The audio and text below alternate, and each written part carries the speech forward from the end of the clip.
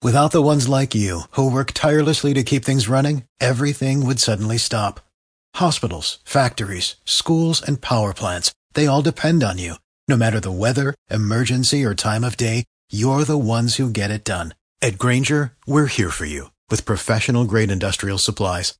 Count on real-time product availability and fast delivery. Call, click Grainger.com, or just stop by.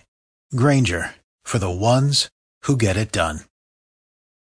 I'm Scott Slade. Here's the latest from Jamie Dupree in Washington. With the president's legal team ready to wrap up arguments at some point today, what follows is 16 hours of questions from senators, which will probably take the better part of 2 days to complete. After that, the Senate will finally get down to the nitty-gritty of whether there will be witnesses in the president's impeachment trial. At this point, while some GOP senators are open to the idea, I still would be very reluctant to say that it's going to happen, as the White House and GOP leaders remain opposed to such a move.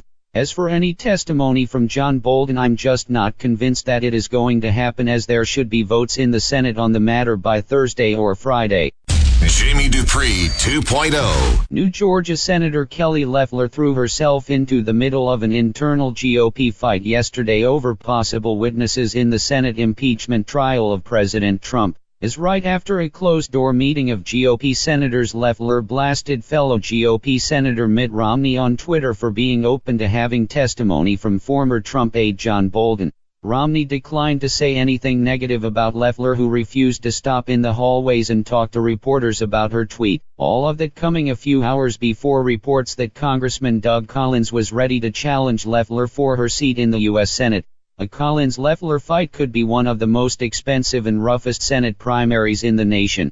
Jamie Dupree 2.0. This will be the third and final day of defense arguments for President Trump's legal team, as they brought in some big names yesterday, with both Alan Dershowitz and Ken Starr making arguments on the Senate floor. The bottom line argument from the White House team remains the same, that President Trump did not withhold military aid for Ukraine in an effort to force Ukraine to start investigations of the Bidens.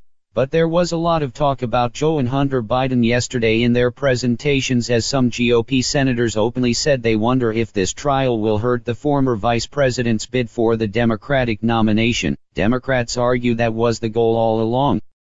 Without the ones like you, who work tirelessly to keep things running, everything would suddenly stop.